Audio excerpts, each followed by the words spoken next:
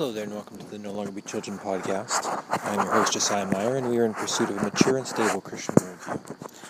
And today we're going to be starting a podcast on worldview, or we're going to do a podcast on worldview.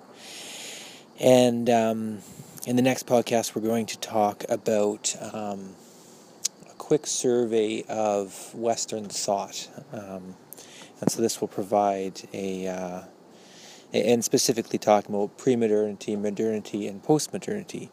So this will provide a framework for that, because first we need to talk about what a worldview is, and then we can talk about the three basic types of worldviews that we deal with, which are pre-modern, modern, and post-modern. Of course, there's lots of other worldviews out there. Buddhism doesn't really fit. Hinduism doesn't really fit. Animism doesn't really fit, although we'll discuss these things. They kind of fit under post-modernity to some extent, but there's lots of other worldviews out there, but these are the three that get discussed a lot and that are really important for us to look at today, and as we continue the apologetic class. So the word worldview is from the German Weltanschauung, I think, Waltanschauung. They like their long words over there in Germany. And it simply means how we look at the world. And this is what a lot of people would have thought of as just your philosophy. In academic circles, if you're writing a book, for example, a systematic theology about what you believe on every subject of Christian theology, you would start that book with a prolegomena, and that's the things you need to say before you can say anything, what you believe about truth, what you believe about the world, what you believe about philosophy, and then you can jump into, kind of laying your foundation, and then jump into what you believe about God. But whether you're an academic or not, whether you've thought about it or not, whether you know the big words or not, everybody's got a worldview. Everybody has a way of looking at the world. And it comes from how we were raised, the stories and songs that our parents sang to us when we were children, the schools we went to, the culture we grew up in, the jokes and the things we were raised to find are funny, the entertainment that we experienced, our negative experiences, our traumas, as well as our good experiences, our ecstasies, our joys, our pleasures, all roll into how we see the world. And this is something that most of us recognize today. As I mentioned, 1858 is when this word was coined, and it is kind of a recent concept. Because people are becoming more and more aware that people around the world, or sometimes across the street with immigration, or with different religious worldviews and other types of worldviews around, other people see the world very differently than how we might see the world. Outside, as I'm recording this, I see a dead tree, and as a modern scientific person, I could look at that and I'm thinking of the molecules, and I'm thinking of the fact that it's dead because it probably didn't get enough water. Somebody else from another part of the world might look at that tree and think of it as in a spiritual significance of there's a spiritual being that lives in that tree, or that used to live in that tree, or it's part of the larger spiritual system here. Another way that this comes up a lot is things that spook us, that are weird, that are scary. One missionary was telling me, we often have the experience of you think you see something out of the corner of your eye, you turn your head and nothing's there. In our culture, we look at that very scientifically and say, our bodies or our minds were playing a trick on us. In other cultures, they would say, you saw something. That was, you saw a demon, or you saw, not a demon, of course. They would, say a spirit or a god or something like that. The sensory perception is the same, but how we interpret what we're seeing is different. And we can chart that like this. So if I know you can't see what I see, but I'm going to pretend that we're drawing on a whiteboard here in your mind. So if you can just imagine a square, and this square is the world or part of the world. And then you just draw a stick man over to the left of that, and in between the two, coming from the stick man's eyes, is he's observing the world. So he's looking at this box, maybe it's a book. And as he's looking at this book, this is his sensory perception. So as scientific people, we know that light is bouncing off of the book, refracting and bouncing off the book, hitting the optic nerve, those little rod things in his eyes, and that's going into the optic nerve, going into his brain, and he's experiencing this book. And so we can draw a little thought cloud above this little stick man, and he's seeing the book. So we have two books now. There's one that's on the table, and there's one that's in this thought cloud above the person. The first thing I need you to understand is that these two are not identical. The book that's in the person's mind and the book that's on the table are not the identical exact same thing, obviously. This person doesn't literally have a book in his head, or else he would be dead. I didn't mean to rhyme, it's just I'm a poet and don't know it or whatever. So he's got a mental picture of a book. He thinks he knows what it is, and he's as he's looking at it through his senses, he's imagining it, or he's experiencing it in his brain. Of course, the only access that our brain has to the outside world is through our sixth sense, or our five senses. Our five senses: hearing, sight, sound, taste, and touch.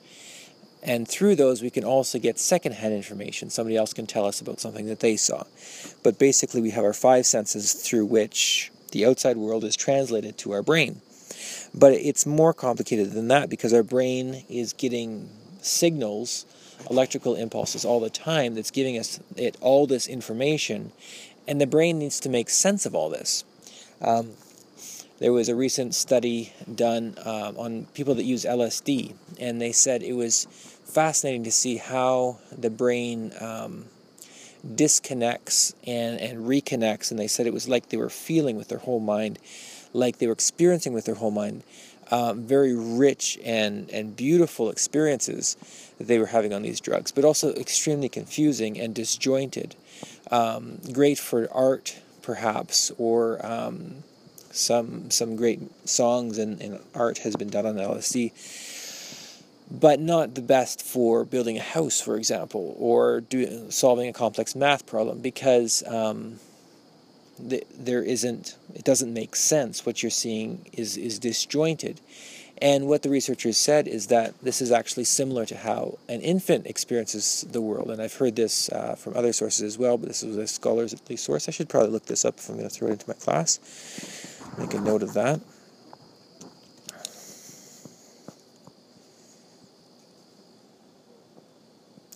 That as far as we know, the experience of infants is just sensory perception. And I've got a little infant, 3-month-old strapped to me right now as I'm speaking of this, and it's fascinating to just see how he looks up at the world, and he's very interested in engaging with the world, but you can tell he doesn't really know what's going on. And by the time we become adults, hopefully we know what's going on. So that when we see a book on the table, it's not just, random colors. We understand the 3 dimensions. We've somehow figured out that is a spatial dimension. We can get there by walking to it. We can pick it up. We got the basics down. But then more than that, we know what a book is. And we can guess what might be in it. We can figure out how that might relate to us. So when we see a book, we don't have disjointed sensory perception. We have a thought bubble above our head to say what this book actually is. But on the way to creating the ability to know what this book is, we've been through a worldview formation process that has been part of our culture. And so these little dots on the way, often, in a cartoon you'll have a thought bubble kind of looking like a cloud with something inside it, maybe the words that the person is thinking. On the way up to the thought bubble, there's often little circles just to indicate which person is thinking, and a speech bubble often has a little pointy part on it, if you know what I mean. But what I'm going to do is, for each one of these little circles, I'm going to pretend that this is part of the worldview formation process. What is it that forms our worldview? Well, it's things like, things that I've already gone over, actually. Things like religion, things like our experience, things like our education, things like our experiences, our relationships, for bad or for good. So all these things stepping up to his thought bubble, these are all influencing how he's thinking about this book. So somebody, a very mature, smart, not educated, that's the point of this illustration, but a very smart person in Papua New Guinea, for example, that has never experienced Western culture, there's still a few tribes like that, that saw a book on a table, might think that it's simply a piece of wood, or that it is an as yet unknown type of plant. They'll look at that, they'll have the same sensory perception, but on the way up to the thought bubble, there's different experiences, there's a different conceptual framework for what they're seeing, and they're going to quote-unquote see something very different. They're going to visualize maybe a plant, maybe a piece of wood, maybe a rock. And then what this means, the significance of it, is going to be very different. A book for me is very exciting. What's in it? How can this help my career? How can this help me grow as a person? A book to somebody that has never seen a book before, that doesn't know what it is, might not be very important to them. They might just think this is, just like a rock, or this is something that I might be able to use to start a fire. So just to summarize what we've gone over so far, in our search for making sense of the world around us, we all develop some sort of a worldview. And worldview formation is almost always unconscious, and it's part of a childhood education. It's part of our growing up process, our quote-unquote coming-of-age process. And oftentimes we, especially in our culture, are pushed to reevaluate that as we go into college and seminary and university, becoming young adults and moving on into adulthood. What we're eventually going to see is that most of the conflicts that we perceive as we try and share the gospel, as we try and share our faith, many of the conflicts that we think are faith-based, that are spiritual warfare, that are people close to the gospel, are really worldview issues. We feel like people are rejecting us because they are rejecting the gospel, when really they're rejecting us because they don't understand what we're talking about.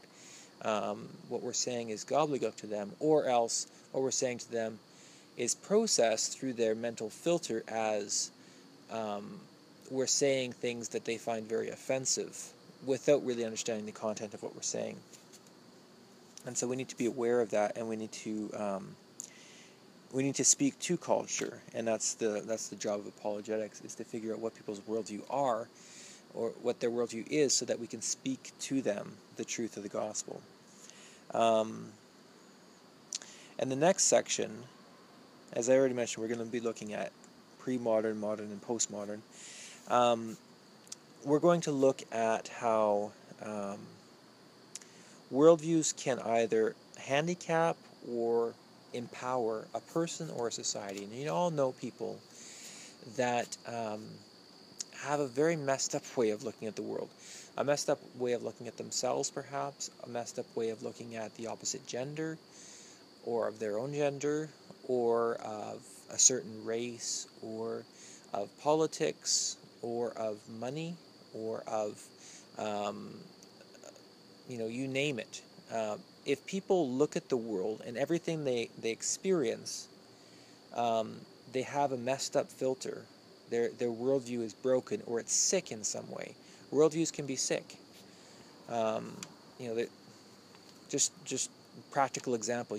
People, you try and give them a compliment, and they take it as an insult, or they assume you're being fake.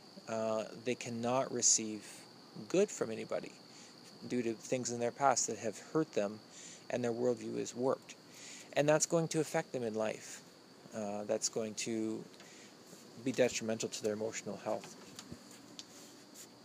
In the same way, a worldview, the way that a society, because we have collective ways of looking at the world, the way that a society looks at things can be sick, and it can either empower people, it can either empower society, or it can be detrimental to the society. And that's where we're going to be going in the next podcast, looking at if it's possible and in what way it's possible to say that worldviews can be better or worse. Before we go there, let's just close our time in prayer. Lord, I thank you that you are truth, that you speak to us, and I pray, Lord, that you would help us love you with all our heart, soul, and with all our mind as we continue in this podcast series. In Jesus' name, amen.